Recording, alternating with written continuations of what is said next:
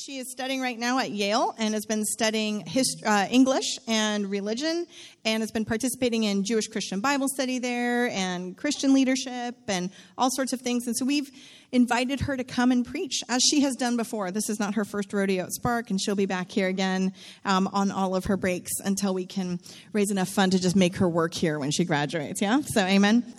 Just start the GoFundMe page now. All right, so Lauren, we're so glad you're here. Let me pray for you, and you'll get started. Heavenly Father, thank you, Lord, so much for my sister and for her passion for you, Jesus, for her passion to see justice come in this world in your name, for your kingdom to be built here on earth as it is in heaven. We pray right now through the power of your Holy Spirit that you would continue to lead and guide her, that you would anoint her words, and that all of us in this room, our hearts would be opened and our eyes would be ready to see, ears ready to hear what it is you would teach us today in this community and what the word would be for us moving forward. We bless you, Lord, for all of these good things in the name of the Father and the Son and the Holy Spirit. Amen. Thank you. Thank you. So welcome again to Spark Church and to the Jesus Economics series. As Danielle said, I'm really excited to be sharing today. In fact, in July 2014, almost exactly 5 years ago, I walked into Spark Church for the very first time and heard her preach on the parable of the workers in the vineyard, which is what I'll be sharing about today. And at the time, I didn't have a church home, and I felt pretty unmoored. But once I heard that teaching here at Spark, I kept coming back, and the rest is history. So this parable has a pretty special place in my heart. I'll open us up in a little bit more prayer. Father God, thank you so much for gathering us here today in this place to learn more about you and your word. Help us discern what your compassion and your justice look like in our economic frameworks today. Amen. So we're in the third week of a series entitled Jesus Economics, and in this series we're considering the importance of thinking economically with regards to biblical justice as followers of Jesus.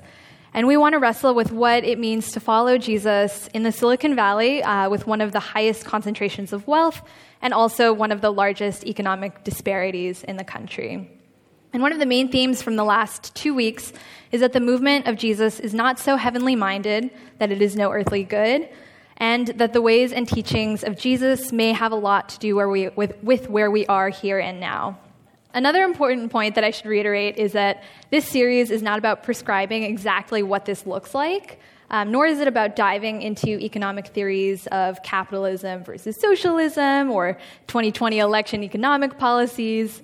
We're not going to debate whether Jesus was for small government or what he would do with the national economy, as this NPR article would suggest.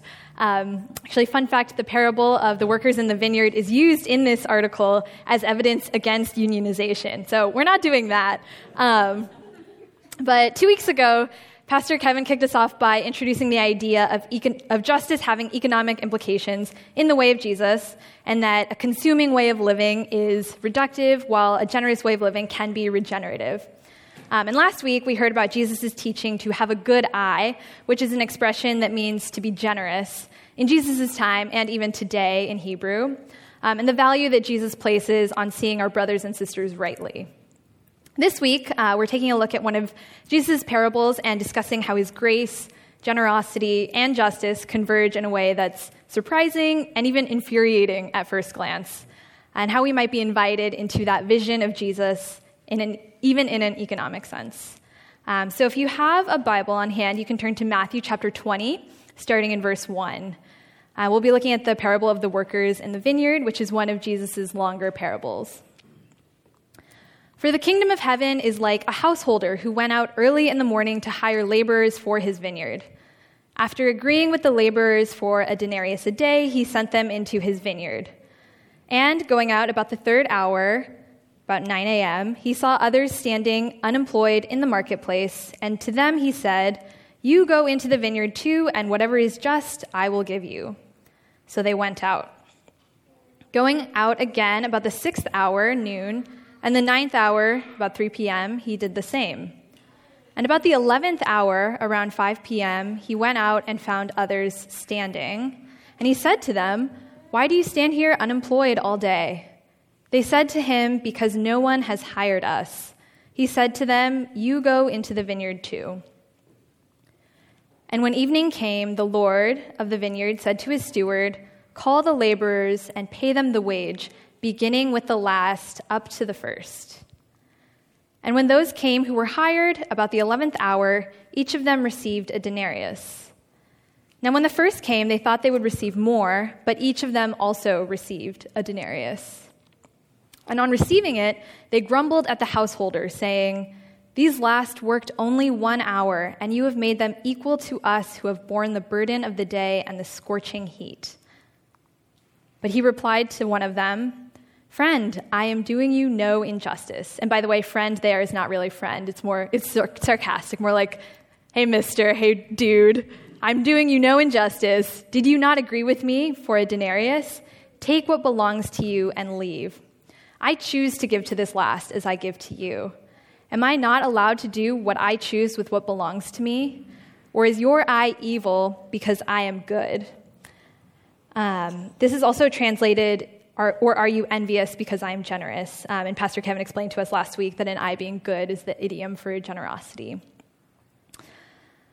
So what does this parable have to do with Jesus' economics? As I mentioned, it's typically called the parable of the workers in the vineyard, but that doesn't really tell us that much about the parable, and nothing very specific at that.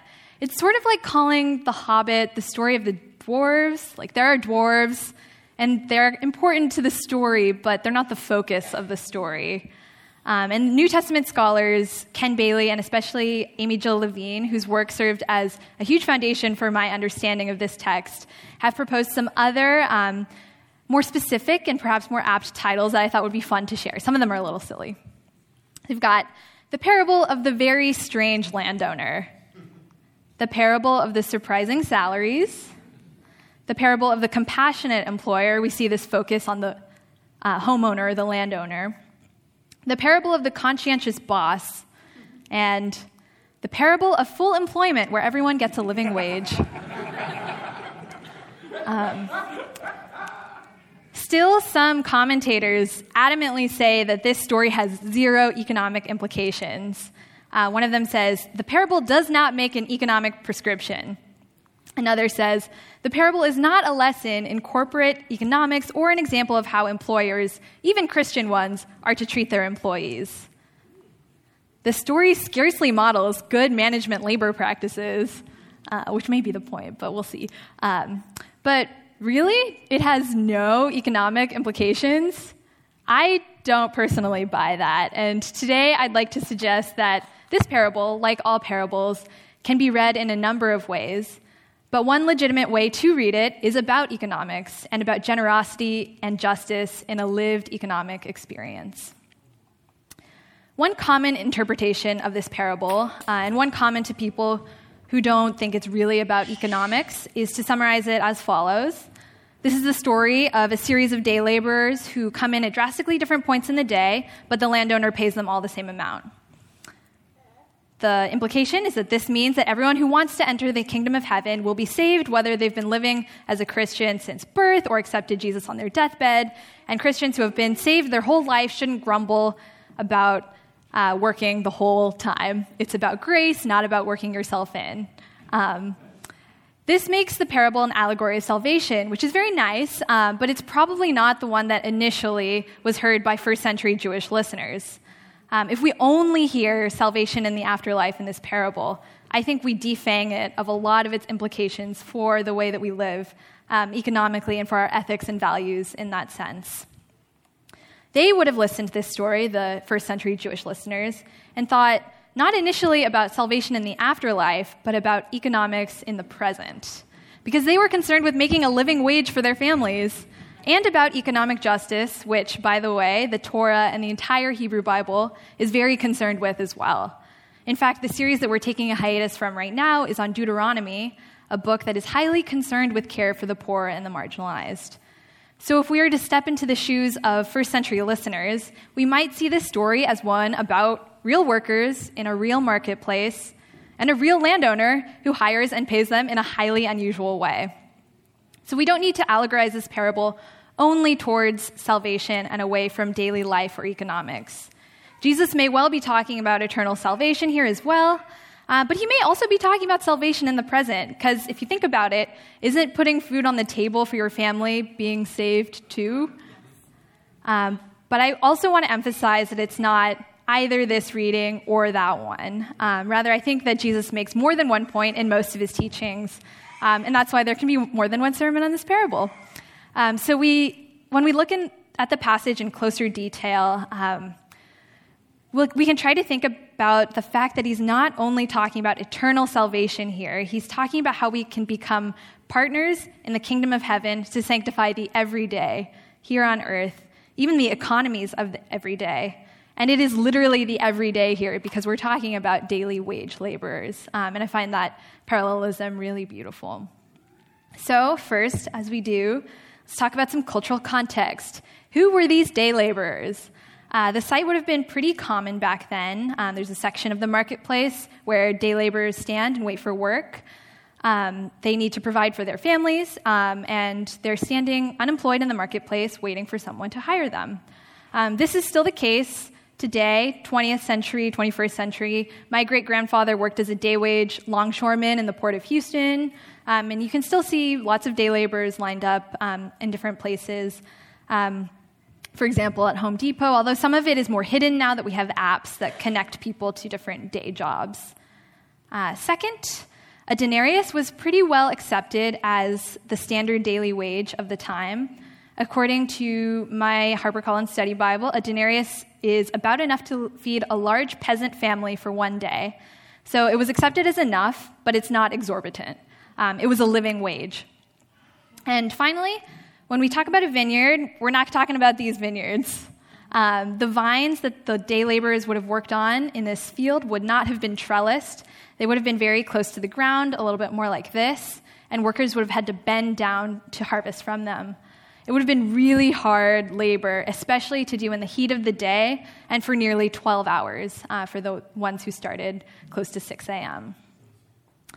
So now that we have the cultural context, which really is closer to what we have today than we might have originally assumed, we can read the story and not just assume that everything we read was completely normal for their time.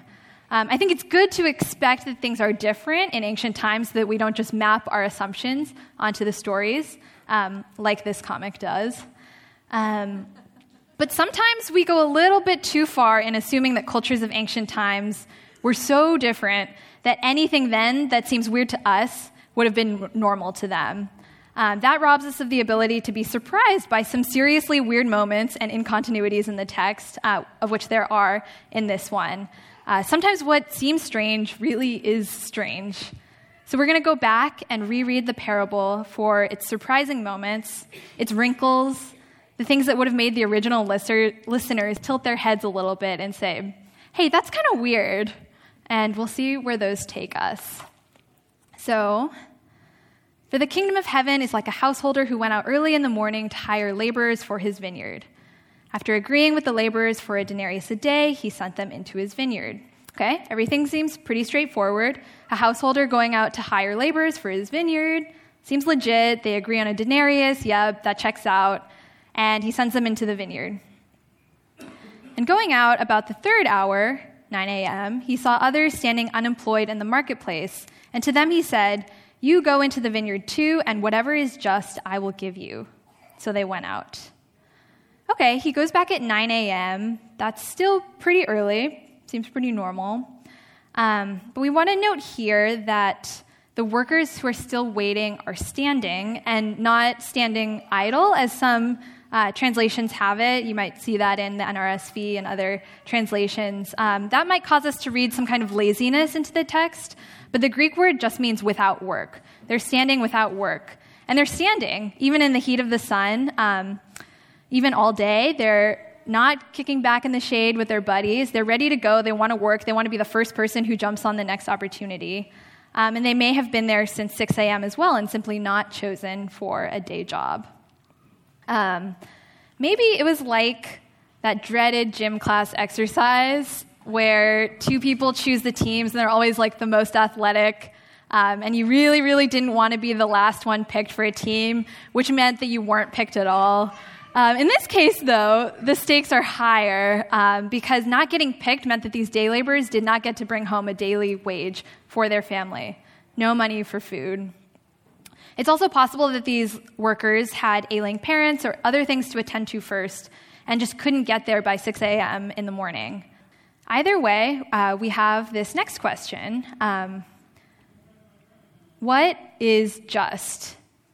The homeowner says, "You go into the vineyard too, and whatever is just, I will give you." What does that mean? No payment or payment schedule is stated. So what we can conclude from this is probably that this guy is pretty well trusted in the community. And it's not unheard of in their honor-shame culture of the time, as I've read, but it's something to note that he has high standing. And what is just? We don't know yet, so we have to keep reading. Here's where things get a little funky. Going out again about the 6th hour and the 9th hour, he did the same. And about the 11th hour, 5 p.m., he went out and found others standing. And he said to them, "Why do you stand here unemployed all day?" They said to him, "Because no one has hired us." He said to them, "You go into the vineyard too." Sometimes I've learned that I fill in gaps that are in the text, and I don't even know that I filled them in. And for the longest time, I read the story and assumed that the landowner just continued to need more workers for his vineyard. But that actually doesn't seem quite right, because we're given every indication that this is a man of means and with high standing in the community. And landowners at the time usually knew how much labor they would need for any given day. This guy makes 5 round trips from his vineyard to the marketplace. So is this guy incompetent? Or more likely, does he have some other reason why he's going back to check on the laborers in the marketplace 5 times in a single day, and even in the heat of the day? We'll continue. And when the evening came, the Lord of the vineyard said to his steward, "Call the laborers and pay them the wage, beginning with the last up to the first." A couple of things are strange here. All of a sudden, a steward enters stage right. If this householder, who is now called a lord, has a steward, then why didn't he send the steward for at least some of those trips, especially in the middle of the day? And then the householder specifically instructs the steward to pay his workers from last to first. And we'll come back to that. And when those came who were hired about the 11th hour, each of them received a denarius. Now when the first came, they thought they would receive more, but each of them also received a denarius. Whoa, this dude is generous. Can you imagine seeing him start at the beginning of the line? If you were one of the workers who started at 5 p.m., expecting to receive maybe 1/12 of a denarius, and then getting an entire one, and envisioning yourself being able to bring it home to your family and buy food, this is really surprising. And then again, whoa, the 6 a.m. workers think they're going to get way more, but they also receive a denarius. So here we find what the householder defines as just. Everyone gets the same wage, from the ones who worked nearly 12 hours through the heat of the day to the ones who only worked 1 hour. Those who were hired first got exactly what they contracted for, 1 denarius. Let's read their reaction. And on receiving it, they grumbled at the householder, saying, "These last worked only 1 hour, and you have made them equal to us who have borne the burden of the day and the scorching heat." But he replied to them, "Mister, I am doing you no injustice. Did you not agree with me for a denarius? Take what belongs to you and leave. I choose to give to this last as I give to you. Am I not allowed to do what I choose with what belongs to me? Or is your eye evil because I am good?" Of course they grumbled. And a huge part of me is completely with them. When the householder asks at the end, "Are you envious because I am generous?" in many translations, I'm like, yes, I am envious because you're generous. And I think that maybe everyone with siblings understands what this feels like. But there's sort of a magic in how universally infuriating this story is, even up to the present day, that we recognize and kind of feel their begrudging reaction to this generosity, and how much more so if what was at stake was a full day of bending over and harvesting from vines on the ground. A few months ago, I was chatting with two of my friends, my Jewish friends from Jewish Christian Bible Study, and we were talking about what story we would share if someone asked us to share any story or teaching from our religious tradition. Of course, with the implication that it would represent or say something that was important to your faith. And I actually chose this one because I think there's something representatively difficult about how much I resist it. I think my concept of fairness, and I think their concept of fairness, looked a little bit like this. Either the ones who worked last would receive a fraction of a denarius, a fraction of the daily wage, or the ones who worked last should receive a denarius to begin with, and then everyone else should receive way more than a denarius for working many times the hours, up the pay scale. Originally, the workers were like, okay, they got paid first, so it has to be the second option. We'll receive way more. But in the end, the workers make it pretty clear that their gripe isn't that they didn't receive proportionally more than what they contracted for. It's that the ones who worked an hour didn't receive less than a denarius. You have made them equal to us, is what they say. And the householder is like, yeah, I did. If you have a problem with it, take your money and leave. I'm generous, and you're upset about it. The earlier laborers are interested in their own payment, not in whether the other workers and their families will have enough food. For the earliest hired, the issue was what they considered fair, and for the owner, the issue was what he considered just or right. There's an illustration that I've seen several times about the difference between equality and equity. Some of you may have seen it before. And the explanation basically goes, if you give all three of these people an equal-sized box, as it is on the left, they're not all going to be able to see this baseball game. But if you give each person what they need to see the game, that's equity, and that's what we should strive for. I think that in this parable, we could replace equality and equity with fairness and justice. The left side would be what the earliest workers initially want, where everyone receives the same rate of payment, some fraction of a denarius up to a full denarius based on the number of hours they worked. But justice looks like when everyone can see over the fence, even if they weren't able to start as early. Everyone being able to go home and know that they will be able to provide for their families. It may not be fair by our standards, but it was just for everyone to receive a livable wage in this parable. So in the kingdom of God, the point is not that those who have will get more. The point is that those who have not will get enough. And that's a deeply economic lesson for us. As it turns out, God is pretty much always more concerned with justice than with fairness. Another question we might have is, why did the owner hire these later workers at all? Why didn't he just walk down to the marketplace and hand them each a denarius and say, hey, go buy some food for your families? This parable may also have something to teach us about human dignity and the dignity that lies in work and economic systems. In this situation, the workers weren't standing and asking for money. They were asking for a job, and the householder gave them what they asked for, what they needed. Unfortunately, when we ignore other people's need for daily bread, we are not in line with how God envisions us loving our neighbors and pursuing justice.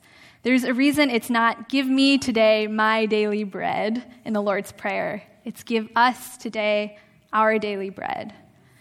This parable comforts those who lack by reassuring them that the Father will come to us and meet our needs, but it's also a prompt for people with resources. Make sure everyone has what they need. A couple of years ago, I read this book by Brian Stevenson. It's called Just Mercy. It's a really moving and infuriating and eye-opening book about the cruelty of the justice system, especially when it comes to the death penalty. But for the entire time that I was reading it, I thought the title meant just as in only mercy or mere mercy. And it was only when I reached the end, and this is pretty embarrassing because I study English and I'm supposed to have an ear for wordplay and things like that I realized that the title could also be read as Just Mercy, in which justice are a quality of mercy. And I think at the end of the day, that is what justice in the kingdom of heaven is like. Even when we feel it's not fair, God's mercy and compassion are just. And this is what the householder says at the end. Hey, I want myself to demonstrate solidarity with these men, Why are you mad? I'm not only just, I am also compassionate and full of mercy, because mercy and compassion are qualities of justice. But sometimes, as we see, we act to prevent God's work of abundance and justice. Here's a question that we put on hold. Why did the householder deliberately choose to pay from last to first? He could have avoided all this grumbling if he had just paid them first hired to last hired. The first hired would have gotten exactly what they expected, and they would have left. And the rest would have been increasingly overjoyed by his generosity. But he doesn't do that. He deliberately chooses to go from last to first. And I think there are 3 possible takeaways here. First, I think he pays last to first in order to educate everyone, because the father of the household in the kingdom of heaven is a great pedagogue and seeks for everyone to understand what he's up to. Second, I think he does it to show his identity and his reputation as both a generous and just employer. Who wouldn't want to work for this guy now? Even if the disgruntled workers run off and tell everyone about why they're so mad, what are they going to say? Oh man, you should have seen it. It was so unfair. He gave these other guys who could only work for an hour a living wage that would feed their entire families today. And then he got to me, and he gave me exactly what we contracted for. Oh. Which I don't think would garner them very much sympathy. Everyone who heard them would have been like, yeah, that's terrible, really awful. Where'd you say you waited for this guy? And then they would go wait for him the next day because they knew that he was such an amazing and just and generous employer. The parable is so clever in part because it uses their anger as its own indictment. But last and most importantly, I think he paid in this direction of last to first so that he would give the workers, the first workers, the blessing and the opportunity to share in his own generosity.